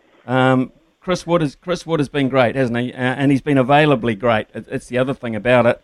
He seems to turn up for us on a regular basis. But are we too reliant on him? What about our strike force behind him? That's a very good question. I mean, Chris Wood is a genuine superstar, and he's probably not recognised as well as he could be by the New Zealand sporting public. But man, he's an athlete. He performs on the top league in EPL. People should recognise just how tough that is, and he scores goals. And like I say, for New Zealand, he's a rock, and he's confident. He turns up. I think the one positive, and let's be fair here, Bahrain were quite frankly crap. But you still got to, and were they crap because they would just put a brand new team out, or did we actually stifle them and actually make them work and show them up? But if you look at the stats, quite a number of the shots in that game came from all the other boys around that. Stamina, Champions had a couple of great chances. The Coward had a couple. So there's lots of people in and around prepared to have a go, which is something that you can say, hey, I'm pretty positive that there's enough talent coming through. Yes, we'd want Woodsy up front because he's an absolute great target man, works well off the ball and knows when to turn up in the right places. But it was really good to see, people getting forward, getting crosses and getting shots in, and it wasn't always necessarily Woodsy that got it. Frank, can we just put your other hat on? You were chairman of New Zealand football for quite some time, and often there's criticism from those outside of football to say, why can't the All Whites play more often? I mean, we see this, we get all excited about it, and then there seems to be a lull before the next one. I know it's difficult at the moment because of COVID, etc., to organise the logistics around all these things, but in the past, when you were heavily involved as the chairman, just how difficult is it to find windows and quality opposition? Well, the history over the last 30 years is and longer is that it's damn difficult. One, there's a financial impediment, and people don't realise a lot of other teams don't want to come. It's all right saying, why don't they come? Why doesn't England come? Well, quite frankly, because you get a window in FIFA where you have to turn up, but it's a week, so you 2 days flying over, 2 days flying back for one game. No one wants to put their team through that. So then you're left with playing, sort of lesser opposition. The crowd doesn't turn up. It's a big cost to bring everyone back. You got to get him, as I said before, taking Woodsy. You're taking him away from his club for more than the week. So he's got to miss a club game, and no fault of his own. It's just the timing. So it's really difficult, and I think that's one of the consequences of our position in the world, or where we are, is we have to accept that we don't get to see this top New Zealand play. And football's funny. They don't want to, the crowd typically doesn't come out for friendly. There's no, they want to see the real stuff. There's got to be something on it. So when there's something on it, like a qualification, we'll pack out the stadium and own football in the airwaves for that time. But when and a good example, after the World Cup in South Africa, we brought Honduras and Paraguay over, and we couldn't get a crowd. We got 10,000. So the crowd, there was nothing on the game, and so people don't come and see it. So, like I said before, the fact that we're going to be playing a lot of our stuff in Europe, the team will be playing more, so at least we'll get to watch them on TV, and there's some good coverage of both games. It's good coverage on the media.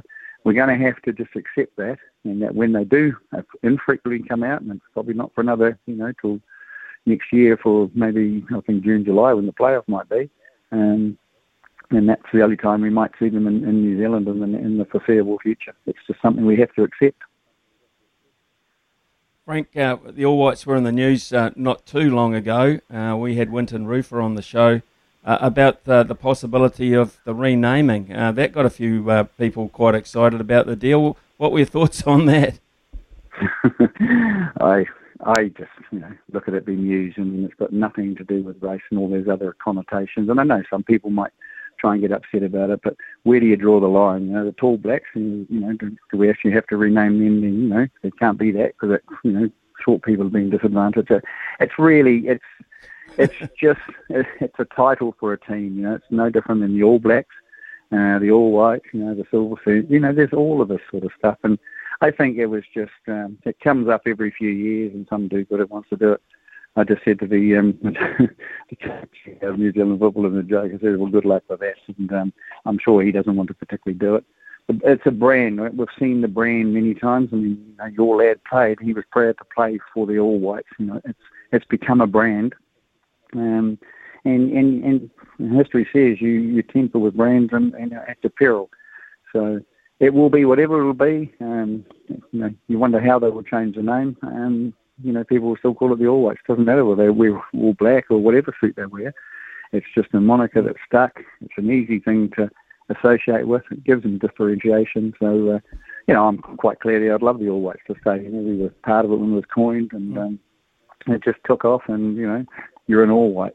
But you know what an All White is now, and you're part of the a sporting movement in New Zealand that's really excited New Zealand public from time to time. And change the name at your peril, I say. Good on you, Frank. Frank Van Hattem there, folks. Thanks so much for your time, your input on a number of issues around the All Whites, and long may they stay that, as you say. Thanks for your time this morning. Pleasure, Smithy, and good luck with the radio station. I'm loving it. Cheers, mate. Yeah, cheers. Appreciate your support, Frank. We really do. And all you people, actually, that are listening and texting in, which remind us our number is 8833. We're still pretty hot.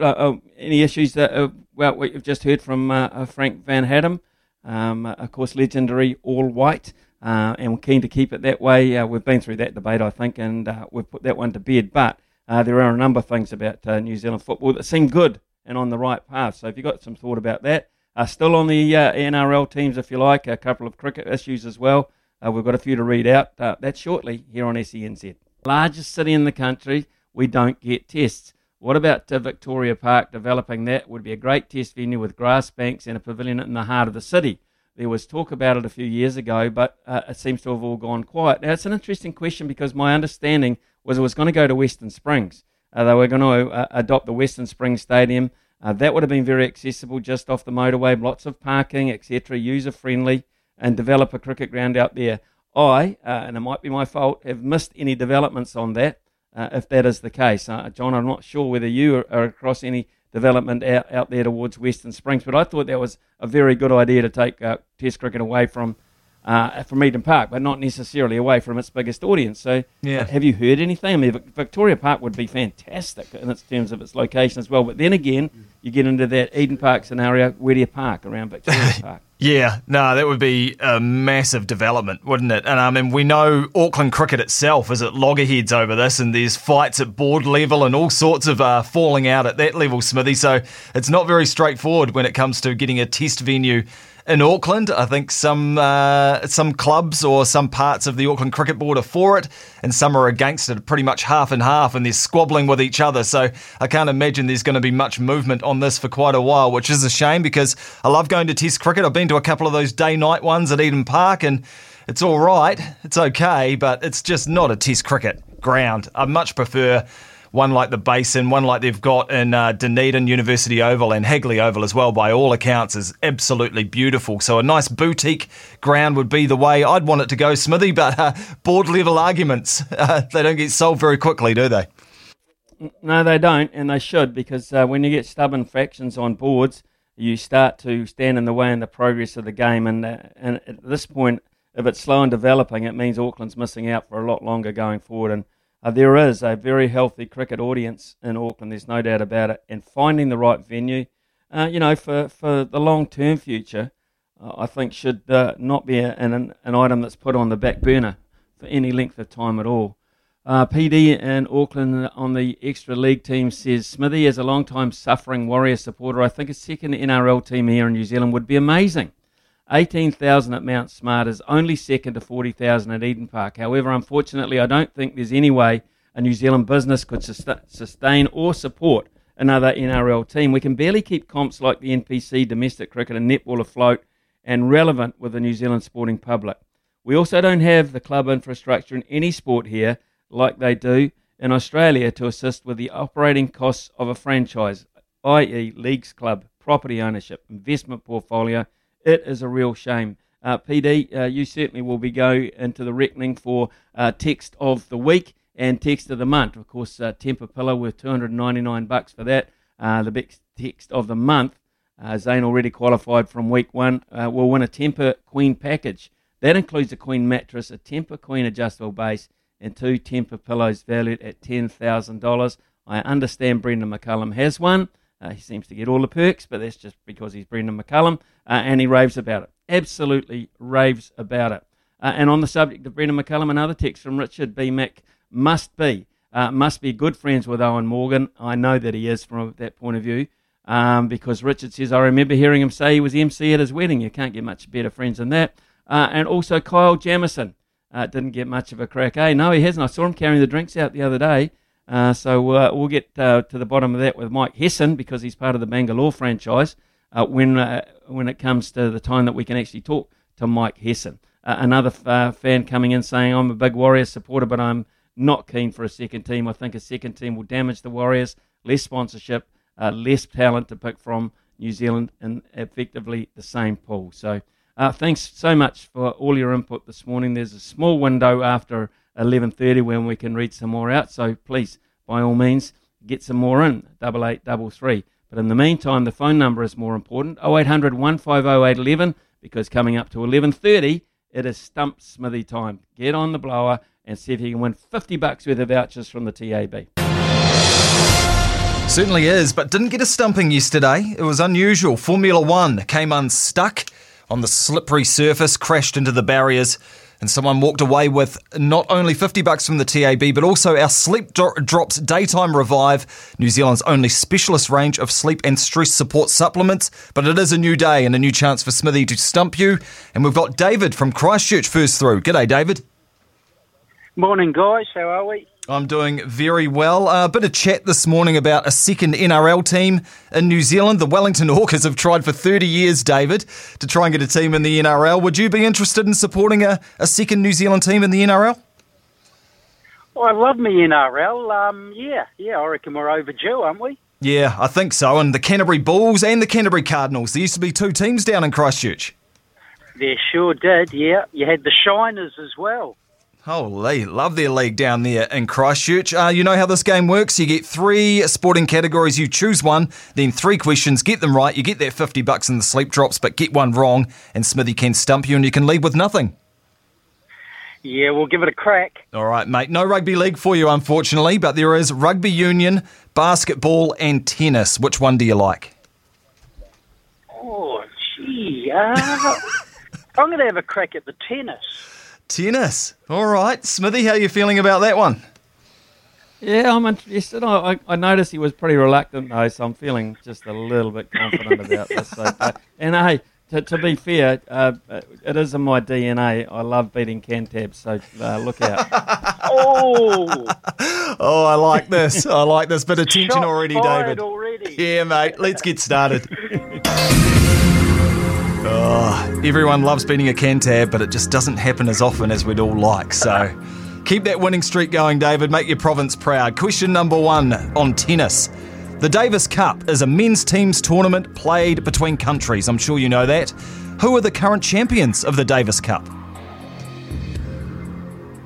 Oh, I think it might be the Czech Republic.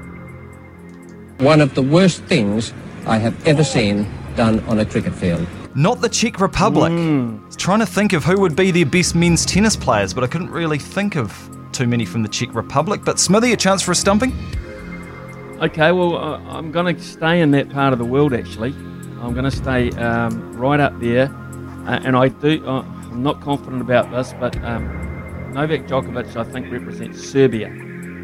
So I'm going to go Serbia to try and knock the Cantab out in round 1. He's got him. He's out court. No, not quite right, Smithy. So, David, you're still alive. It is Rafa Nadal and the Spaniards. They are the current Davis Cup champions. They must have played on clay.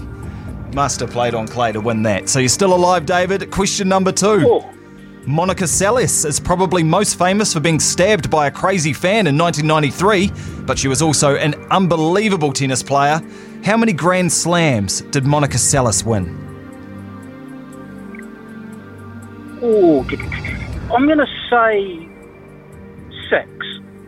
Feet everywhere, body nowhere, and the rest of him on the way back to the pavilion. You've given it a crack, and I like that, but it's not correct. Smithy, another chance. Get those gloves ready.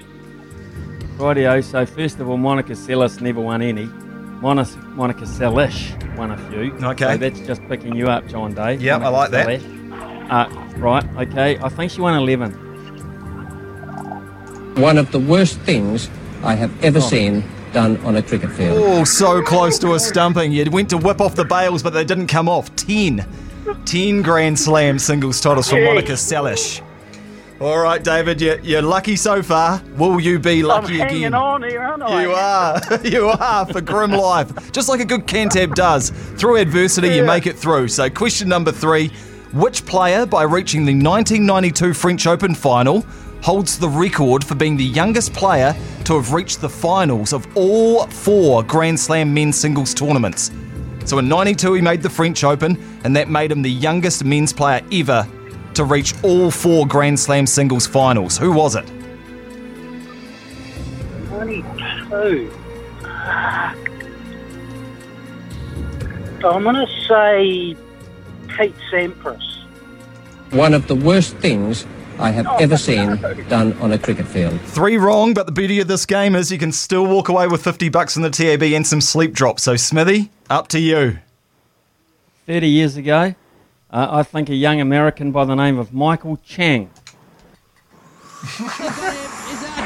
No, you both missed out there. 3 wrong each, and so that means you do win, David from Christchurch, those daytime revived sleep drops and $50 from the TAB. It was Jim Courier. So make sure you try New Zealand sleep drops.co.nz, all ages, lifestyle stages, sleeping challenges. Read the label though, David, and take as directed. Sleep Drops Auckland. You're a winner, mate. Oh, gee, well, none from 3. I'll take it, though. Yeah, none from 6, actually, counting my lot as well. So, hey, David, in all seriousness, though, look, I congratulate you on your victory this morning, much as it hates, it goes against the grain. But you're really a champion hollow victory, Smithy, but...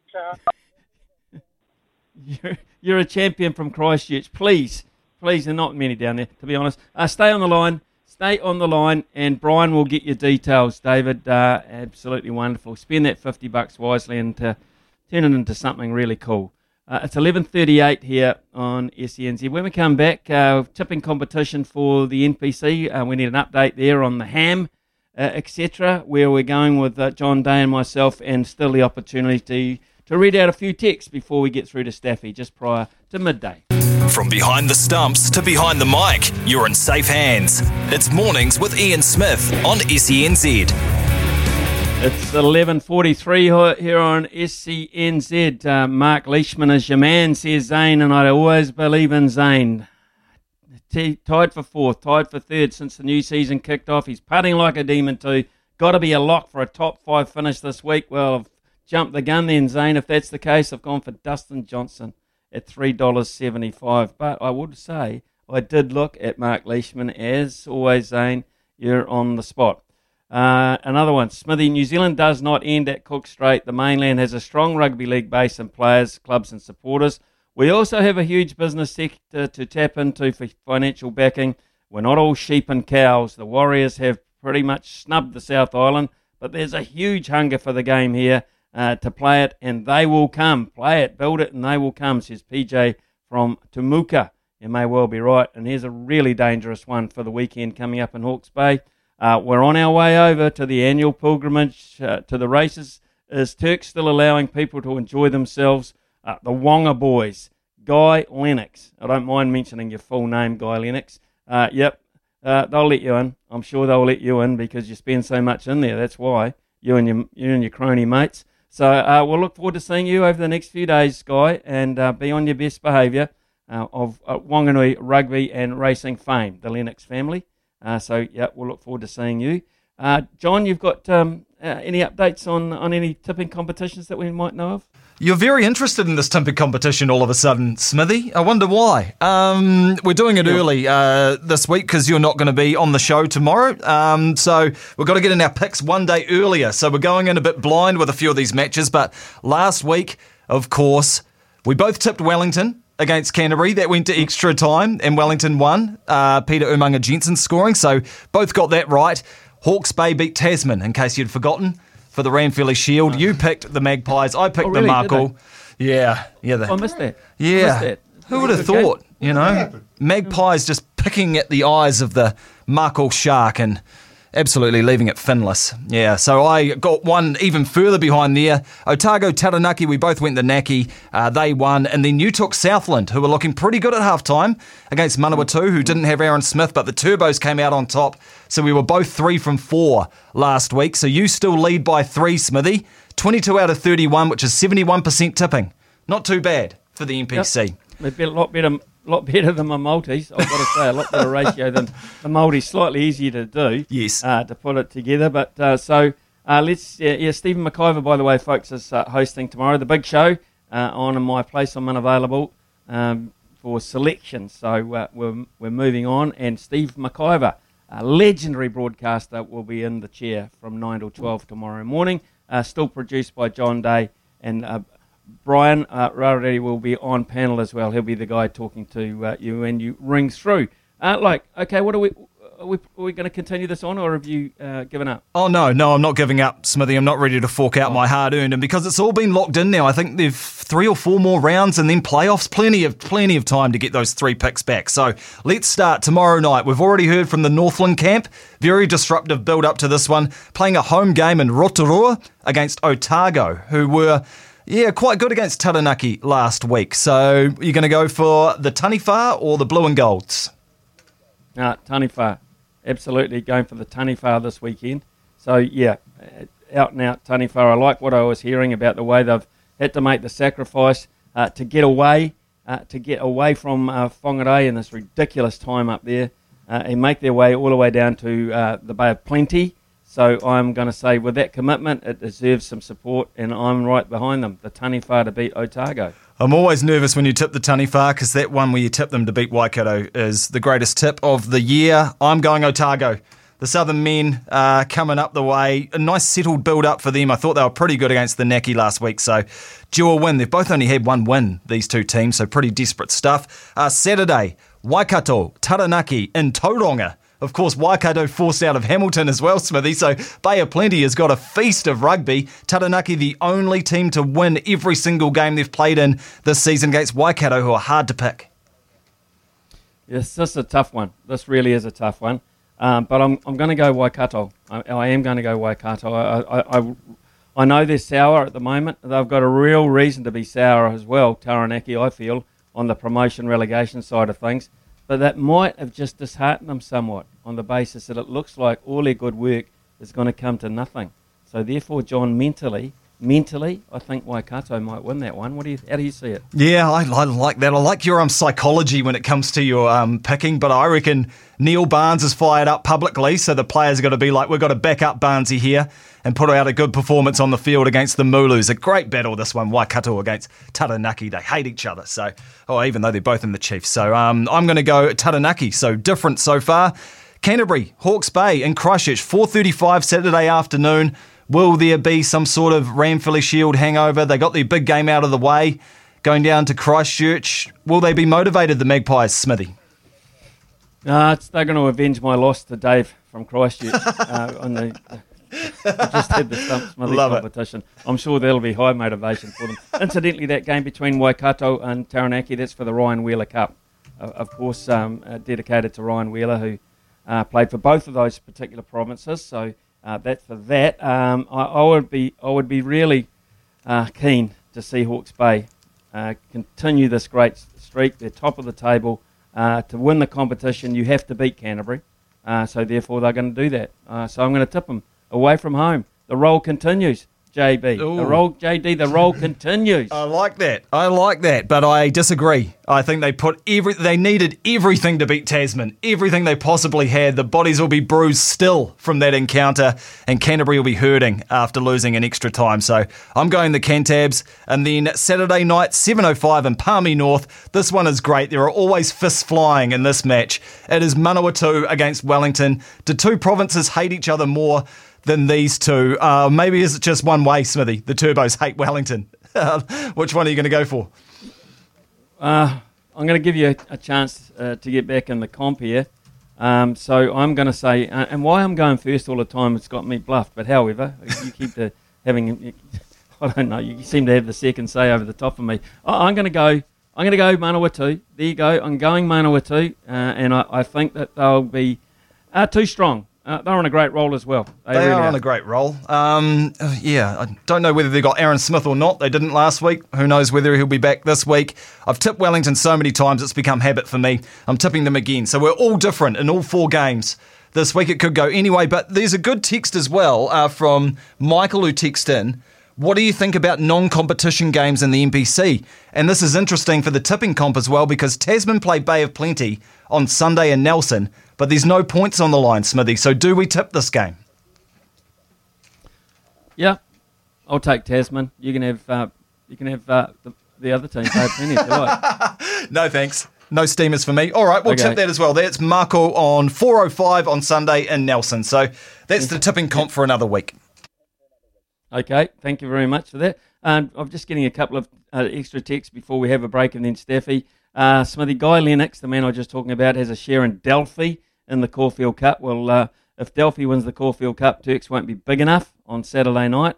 I can see, Brent says, I can see why Kato is playing Hawke's Bay. Is that a Shield challenge? Yes, it is, Brent. So they have to defend it again, and that is great news. And here's an interesting one that I knew nothing about. Reed's come in and says, Ma Nonu playing for East Coast this weekend. Ma Nonu playing for East Coast this weekend? I didn't know anything about that, John. Maybe Staffy does. He'll be coming with us shortly.